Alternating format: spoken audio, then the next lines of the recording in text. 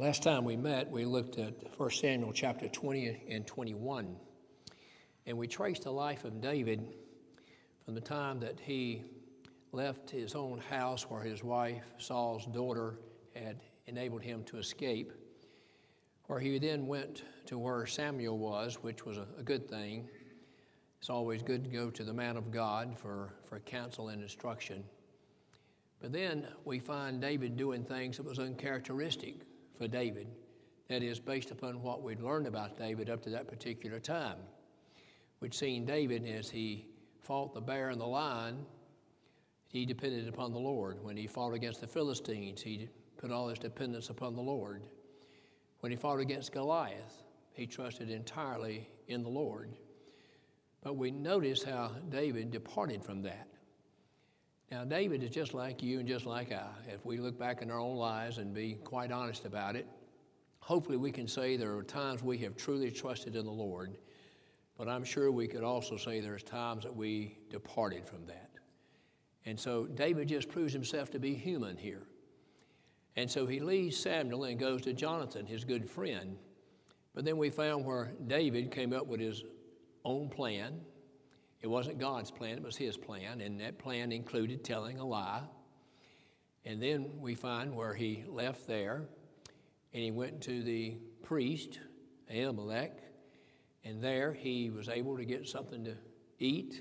He was weak, he needed something, but he used another lie to obtain that. And then he got Goliath's sword. And in all this, we see where David's beginning to depend upon himself and not the Lord. He's looking to his own strength. He's looking to his own intellect, you might say. Because from there, he goes to Gath and joins himself up temporarily with the Philistines, who's been his enemy on numerous occasions. Quite incredible when you think about it. And the Philistines, the soldiers, recognized him right off the bat and said, "Isn't this not he in which they sang, Saul has slain his thousands and David his 10,000s? And then David, out of fear for his life, pretends to be a madman. And he began to drool and began to scribble on the door. David was quite gifted and talented at these things. And when the king saw that, the Philistines, he didn't want to have anything to do with David. Now, chapter 22 opens up saying that David departed and escaped to the cave Adullam. Now, you might say, well, David was quite clever, wasn't he, in all of this? No, I think the Lord just simply blessed him in spite of himself. David easily could have been taken by the Philistine soldiers and placed in prison. His life could actually have been taken. He was in the hands of the enemy, except the Lord's hands was also with him and delivered him out of there. So he departed, but it says not only did he depart, but he escaped to this particular cave. It was an escape that David made from the Philistines. Now let's notice the opening verses of this. David therefore departed thence and escaped to the cave Adullam. And when his brethren and all his father's house heard it, they went down thither to him. And everyone that was in distress, and everyone that was in debt, and everyone that was discontented, gathered themselves unto him, and he became a captain over them. And there were with him about 400 men. And David went thence to Mizpah of Moab, and he said unto the king of Moab, Let my father and my mother, I pray thee, come forth and be with you till I know what God will do for me. That's a very interesting phrase. And he brought them before the king of Moab, and they dwelt with him all the while that David was in the hole, that is, in the cave. And the prophet Gad said unto David, Abide not in the hole, depart and get thee to the land of Judah. Then David departed and came into the forest of Hereth. That's all I want to deal with tonight. The rest of this chapter records what I made mention of last time, that when David went to the priest and got some bread and that sword of Goliath, there was a man there by the name of Doeg. Doeg was a very close associate, of course, to Saul, and he observed all of this. And the rest of this chapter tells about how he told Saul everything he saw concerning David and the priest.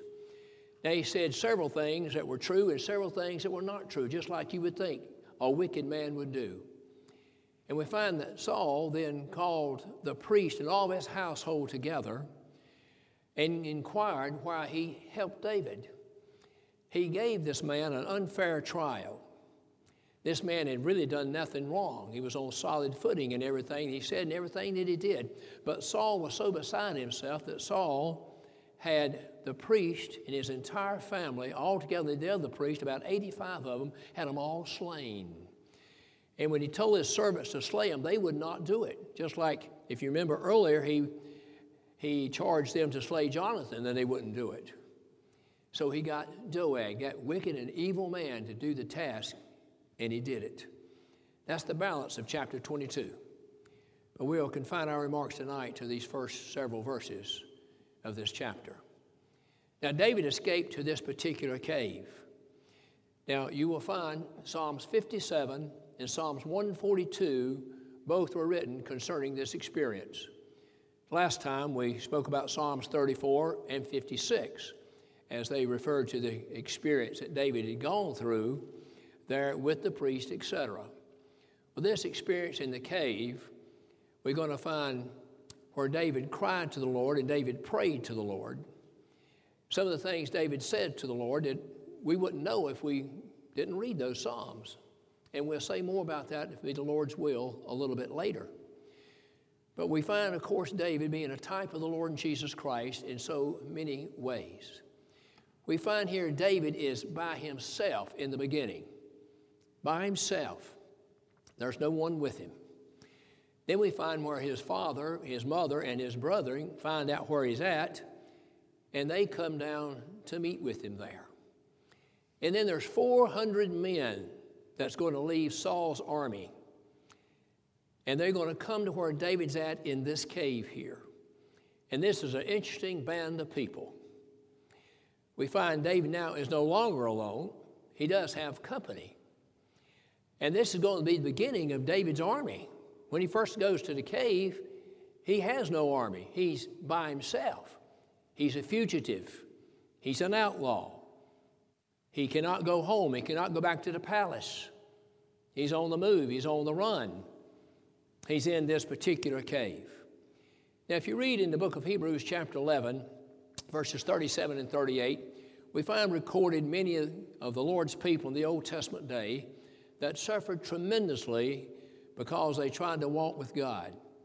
It says some were stoned, some were sawn asunder, and some were slain by the sword. And then there were those, he says, whom the world was not worthy of. It says, and they wandered around in sheepskins and goatskins, and they wandered around in the wilderness, in the mountains, in dens, and in caves. Now that last verse, there's four places they wandered around in.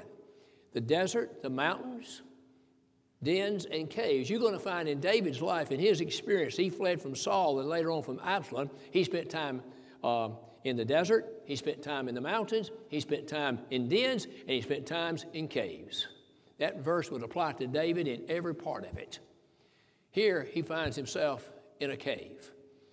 Now to those who saw this cave, it was a cave. You read it and you don't read Psalms 142 and Psalms 57, it may just seem like a cave to you.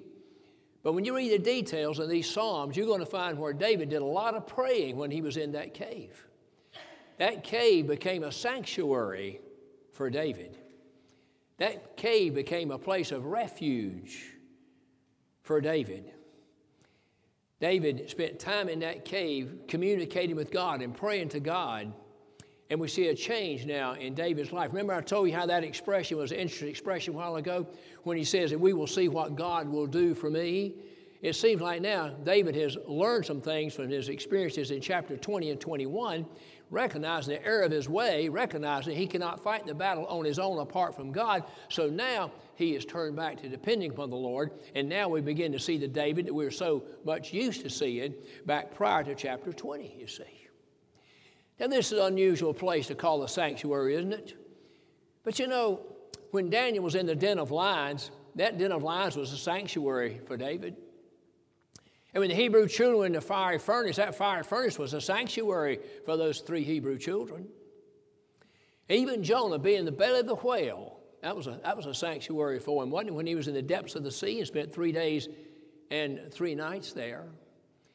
We find Jeremiah being in dungeons and Jeremiah being in prisons. And they all turn into be sanctuaries because in all these places where they found themselves, we find them crying out to God, crying out to the Lord. And what did the Lord do in Daniel's case? He sent the angels, didn't he? An angel came down and shut the mouth of the lions. In the case of the Hebrew children, the Lord Jesus Christ is seen walking in the midst of that fiery furnace, being their shelter, being their protecting them from that intense flame, that intense heat of that fiery furnace. Even Jonah in the belly of the whale, 3 days and 3 nights in the belly of this great fish that God prepared in the depths of the sea. And yet when he turned his face toward Jerusalem and prayed, the Lord spake to that fish and he spit him up on dry ground. So you may have some unusual places that are sanctuaries for you.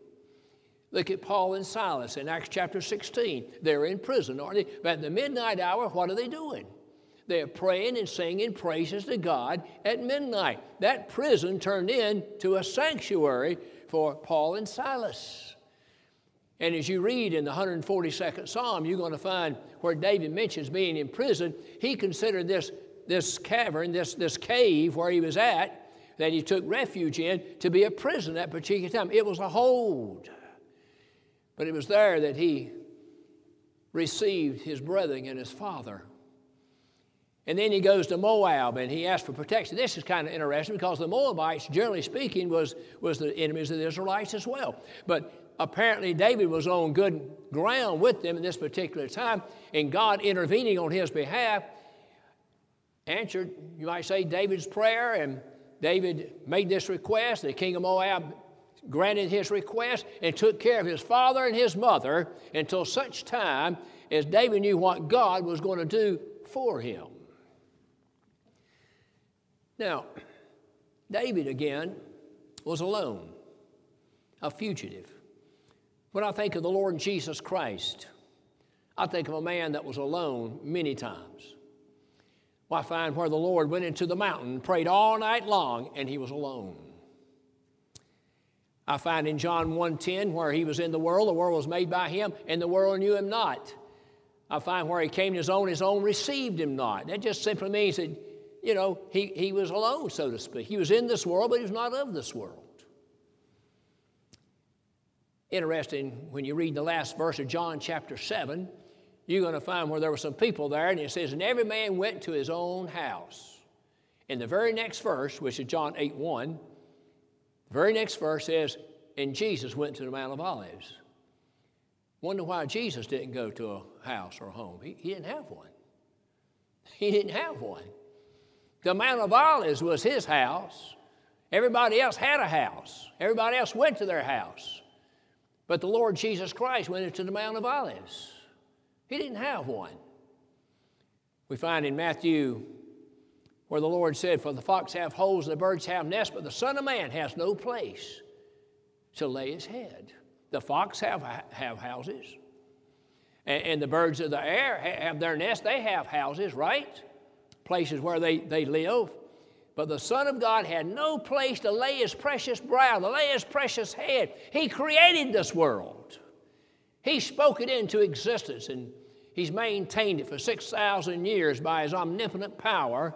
And yet during his earthly life here of 33 years, once he left the household of Mary and Joseph, he was on his own, by himself.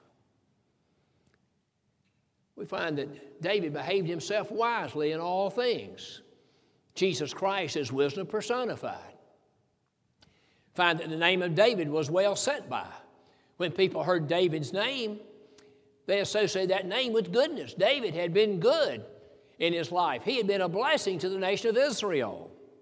He served faithfully under Saul. He was a faithful soldier. He put his life on the line against Goliath. He had been a blessing to this nation, you see. His name was well set by. When the people heard the name of David, it brought good, positive thoughts to their mind, just like when I hear the name Jesus. The name Jesus is well set by, isn't it? The word Jesus means salvation. And when I think of Jesus, first thing I think of is salvation. I think about deliverance. I think about my deliverance from this world to a place called heaven. I think about my salvation, that Jesus Christ has saved me from my sins, paid my sin debt. That's what the name Jesus means to me. And the name Jesus means mercy. The name Jesus means compassion. The name Jesus means kindness. The name Jesus means caring. You know, that's why Peter says, casting all your care upon him, for he careth for you. We find where the Bible says several times that the Lord was with David. I know at least 3 times specifically it says, and the Lord was with him.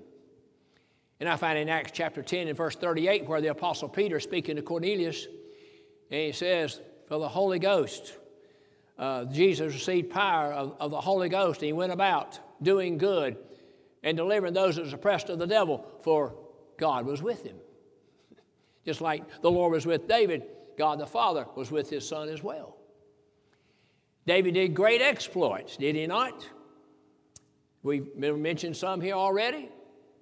He slew a barren lion with his own hands and kept that barren lion from robbing one lamb out of the flock.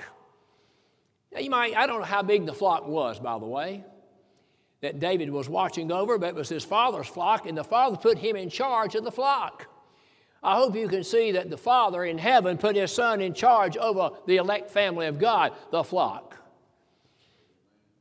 And the Lord Jesus Christ is not going to allow a bear or a lion, Satan, the devil himself, to take one out of the hand of the Father and his own hand. Jesus teaches us in John chapter 10. I know my sheep, they hear my voice, they follow me, I give them eternal life, and they shall never perish, and no man can pluck them out of my hand. And my Father which gave them me is greater than all, and no man can pluck them out of my Father's hand, for I and the Father are one. David won every battle he ever fought against the Philistines. David went out when he says there are not a cause, and fought against Goliath when Saul and his captain and everybody else in the army were too afraid to take up the challenge, but not David. David, as a teenage lad, went out there and fought the giant. He did great exploits. And so did the Lord Jesus Christ. The Lord Jesus Christ went about healing, did he not? We find where Christ gave sight to the blind, Christ gave hearing to the deaf, Christ mended the brokenhearted, Christ cleansed the lepers from their leprosy.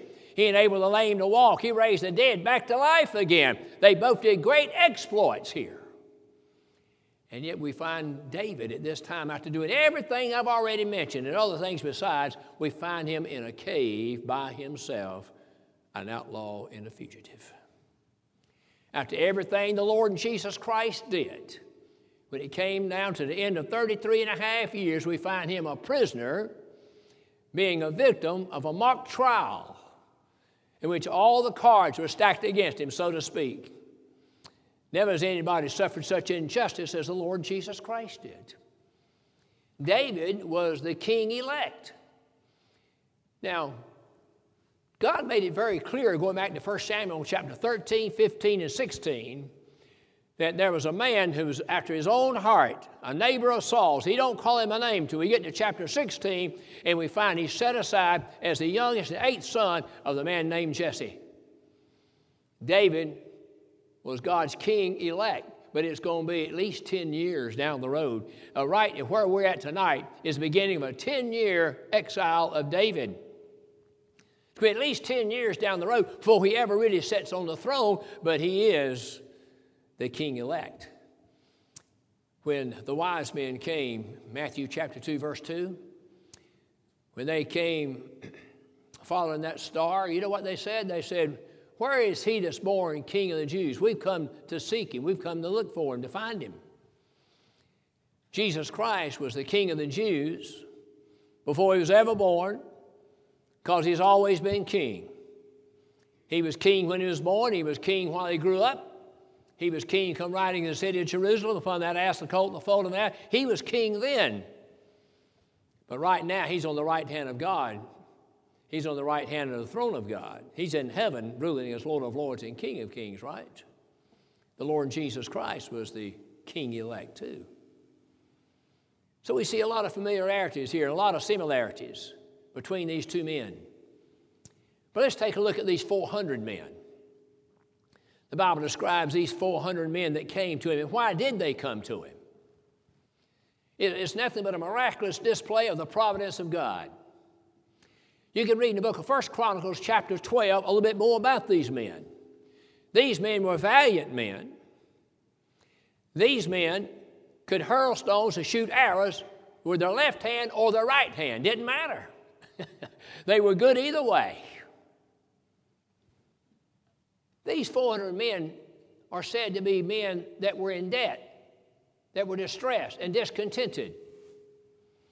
You put those three words together here, and you're going to find a description, I believe, of a child of grace, a child of God, when he reaches a point in his experience that he sees himself to be unworthy, unfit, undone, and just dissatisfied with the world in which he's living in right here. How satisfied are you with the world in which we're living with right here? I hope you're not satisfied at all. Do you feel to be somebody that's in debt? Do you feel, the hymn writer said, Jesus paid it all to him we owe. He did. He paid it all on Calvary, my friends. But I'm telling you, I believe the Lord's children are in a blessed state when they reach a point where they see that they are debtors to the Lord Jesus Christ. When you read Romans 3:23, the Bible says we've all sinned and come short of the glory of God. In Romans 6:23, it says, for the wages of sin is death, but the gift of God, eternal life through Jesus Christ our Lord. When you begin to see the followers of the Lord Jesus Christ during His earthly ministry, you should be able to see a similarity, a great similarity between those kind of people and the 400 men that I'm talking about right now. These 400 men were in debt. These 400 men were distressed. These 400 men were discontented. They were not happy from where they were at. They knew that King Saul was a terrible leader. They knew King Saul was ruining their country. And these 400 men leave there and they find King David. They're drawn to King David. Who did the Lord draw to him during his ministry? We read in the book of Matthew chapter 11, verses 28 and 29, where the Lord Jesus Christ said, come unto me, all you that labor and are heavy laden, and I'll give you rest. Does that describe everybody you know? Does that describe the world in which we live here? It does not. But I believe it does describe a few of the Lord's people. I believe it describes you tonight. Come unto me, all ye that labor and are heavy laden, and I'll give you rest, not life, but rest. If you're laboring and heavy laden, you've got eternal life, or you wouldn't feel that way. You wouldn't feel to be in that kind of condition, you see. In the 12th chapter of Mark, you're going to find where the Bible says, and the common people heard him gladly. The Pharisees didn't hear him gladly. The Sadducees didn't hear him gladly. The chief priests, scribes, and elders didn't hear him gladly. But there were people that heard him gladly. The Bible calls the common folks. The people that followed the Lord Jesus Christ were people who saw a great need in him. And these 400 men that leave Saul, they find a great need in David. They've seen qualities and characteristics in the leadership of David that has drawn them to King David, you see. This drawing, people recognize when they got good leadership and when they don't. And good leadership draws the right kind of people. And David might be a fugitive. David might be in that cave by himself. But he's not going to be there too long because his own family is going to come to him. And then these 400 men that are in debt, discontented, in great distress, they leave King Saul and they come to where David's at. So let's see who came and who didn't. Who came and who didn't? Because King Saul's got a big army.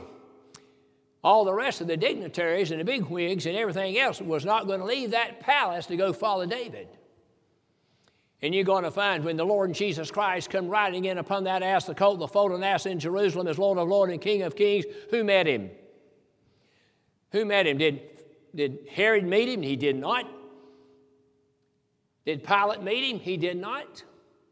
Did the chief priests, scribes, and elders meet him? They did not. Little children met him. Little children met him.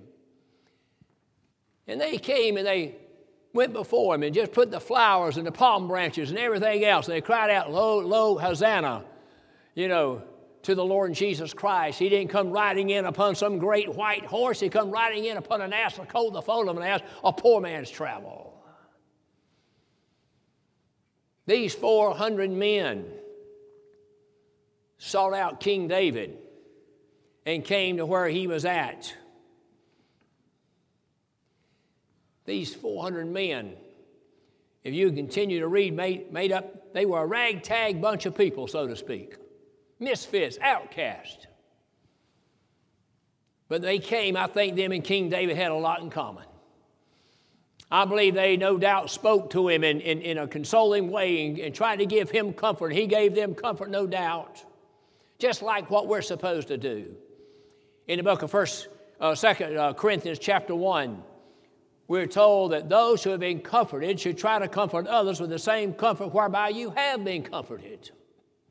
If you've been comforted in the past by God, and I'm confident that you have been, when you go see somebody, you say, "I don't know what to say." Just comfort them with the comfort you received. That's what you got to do. The things that comforted you will comfort me, and the things that comfort me will comfort you. We may have different things that bothers us. We may have different things we're going through. Our experiences may not be identical, brother, but I'm telling you, the Lord, when he left this world, said, the Comforter shall come. And the one that came, he came to bring comfort. He's the God of all comfort. You read where David had some mighty men, and over a period of time, about 4 years, more and more defected from Saul and came to David, to where David's army continued to grow and Saul's army continued to diminish. The right kind of men were coming to make up David's army. We may say something to this on down the road. I'm sure we probably will. But there was a time when David was so well thought of by his soldiers and those that was around him.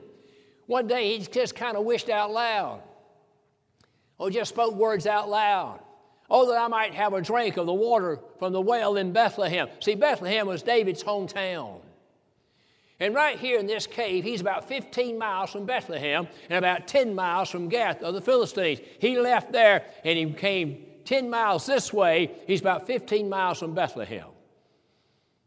He's in friendly, he's in friendly territory, so to speak. They said, "Oh, that I might have a drink of water from the well of Bethlehem." He must have drank water out of that well many different times. Must have been kind of special. And his men heard him. And they didn't say anything to him. They just left there, and they went to the wells in Bethlehem and had to go through enemy lines to get there. And they risked their life. And they brought him back a cup of water from the well of Bethlehem. To me, that's one of the most a wonderful scene in the Bible, to show how devoted they were to him, how they esteemed him so highly, how they loved this man. And they were willing now to put their allegiance to him and become his ally and part of his army. And these men were valiant men. And you'll read, it's kind of interesting reading over here later on, especially in the book of 1 Chronicles, where he speaks about the mighty men of David and some of the great exploits some of these mighty men did. Is quite extraordinary. So we come to this 57th Psalm. Let's take Psalm 57. It starts off like this. It says, "Be merciful unto me, O God, be merciful unto me." David repeats it. "Be merciful unto me, O God." David wants mercy here. Kind of reminds me of the publican there in Luke chapter 18 when he smote himself upon the breast and said, "Lord, have mercy upon me, a sinner." David says, "Lord, have mercy upon me. Oh God, have mercy upon me." Have you ever prayed like that? When you just repeat yourself, you just feel such a great need of God's grace and His mercy and His kindness and His long-suffering and His compassion. You just repeat yourself. He says, "My soul trusteth in Thee." He says, "I take refuge under the shadow of Thy wings." I take refuge under the shadow of thy wings. Now, you got mercy and you got wings. When you look at the tabernacle that Moses built, according to the pattern that God gave him, you're going to find where there was the Ark of the Covenant. And inside the Ark of the Covenant were three things. There was Aaron's rod that budded. There was Moses, 2 tables of stone, Moses' law that was in there. And you're going to find on top of that Ark of the Covenant was the mercy seat. What was on top of the mercy seat? There was a golden pot of manna in there too. That was the third thing. Well, the mercy seat covers the Ark of the Covenant. And on each end of the Ark of the Covenant are 2 cherubims, and it says they stretch forth their wings toward one another. And we find that the mercy seat was not the seat for the priest. The mercy seat was God's seat. That's where God sat. When God came down from heaven and met with them, he came down and he sat right there on the mercy seat. David says, my soul trusteth in thee, and taketh refuge under the shadow of thy wings. Psalm 17:8, David wrote, keep me as the apple of thine eye, and hide me under the shadow of thy wings. Wings are used in the Bible in various ways to show the kindness of God, the deliverance of God, the care of God, the protection of God. Look in the last part of Matthew chapter 23, and the Lord comes to Jerusalem. He said, O Jerusalem, Jerusalem, how oft would I have gathered thee as a hen gathers her chickens under her wings, and you would not. Anybody here ever raised chickens? Ever been around chickens? I was raised on the farm. We had chickens as well as a lot of other things. Hogs and cows and everything, whatever. We had chickens. And the old mother hen, she just spread her wings, and those little chickens just come right under them because they felt safe there. They felt like as long as they was under the wings of that mother hen, they was going to be okay. David said in Psalms 55 and verse 6, if I had the wings of a dove, I'd fly away and I'd be at rest. Look at the last verse of Isaiah chapter 40. They that wait upon the Lord shall mount up with wings as eagles. And they shall run and not be weary, and they shall walk and they shall not faint. The Bible uses the wings of an eagle, the wings of a dove, the wings of a mother hen to give us pictures of what God's wings are like. The wings of those cherubims, you see. In the book of Malachi, chapter 4, verse 2, it says, unto those that fear the Lord shall the Son of Righteousness, that's spelled with a capital S, but it's S-U-N, it's not S-O-N, but it has reference to the S-O-N. When the Son of Righteousness shall rise, to those that fear his name shall the Son of Righteousness arise with healing in his wings. You ever been out, on a cold morning and the sun comes up and you kind of go outside and you can feel the warm rays of the sun? It just makes you feel better. Well, I'm going to tell you, there's healing, brethren, in the wings of God. The Son of Righteousness arise with healing in his wings. The wings of our Lord provide a refuge for the Lord's people, a protection for the Lord's people, showing care and compassion that God has for his people. And this is what David is saying there when he's in this cave as you read it in Psalms 57. I like verse 7 too. He says, my heart is fixed, O Lord. My heart is fixed. That word fixed means prepared. My heart is fixed, is prepared, it's set. Where's your heart? Where's my heart? Is it prepared? Is it fixed? Is it set? And then we come to the 142nd Psalm. In Psalms 142, it starts off, it says, I cried unto the Lord. That word cry in general means pray. But it pray with urgency. It means to pray with passion and urgency. I cried unto the Lord. He says, in him will I take my refuge until all my calamities are past and gone. Then he comes down, I think it's verse 5. And he says, thou art my refuge. He says, and thou art my portion in the land of the living. Where's your refuge tonight? Where's my refuge? Psalms 46:1. God is our refuge and a very present help in the time of trouble. In the time of trouble, He's a very present help. God is our refuge. That cave that David was in, it may look like just an ordinary, a thing out here or whatever to the natural eye. But I'm telling you, while David was in it and he was communicating with God, he was communing with God, became a divine sanctuary for David. Just like that belly of the whale became for Jonah. When Jonah turned his face toward Jerusalem. Now, how you tell me how a man in the belly of a whale in the depths of the sea knows what direction that is? Somehow or another he did. He turned his face that way. He prayed. Just like Daniel opened up the windows of my friends 3 times a day toward Jerusalem, and he prayed. And so we got some windows. The Bible talks about heaven having windows. And we got a place where we can pray to, and we can cry, and we can turn our attention to. And God is our refuge. I love Hebrews 6:18.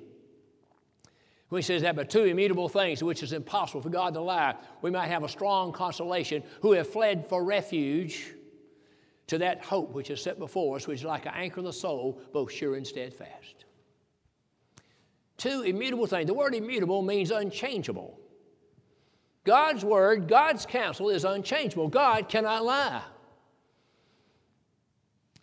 That's about the only thing I can tell you tonight that's unchangeable. Did you know that? That's the only thing I can really take any stock in, really tell you emphatically that cannot change and will not change, and that's God Almighty. His word cannot change because He cannot lie, and His counsel cannot change, His good pleasure and His will. He says, therefore, we might have a strong consolation. What kind of consolation do we have tonight? It's a strong consolation. Who have fled. David fled. David fled from Gath to this particular cave, and he found it to be used as a refuge. But while he was in that cave, it served as a refuge from Saul. It turned into be a refuge, my friends, with God. What an experience. I don't know how long he was in there.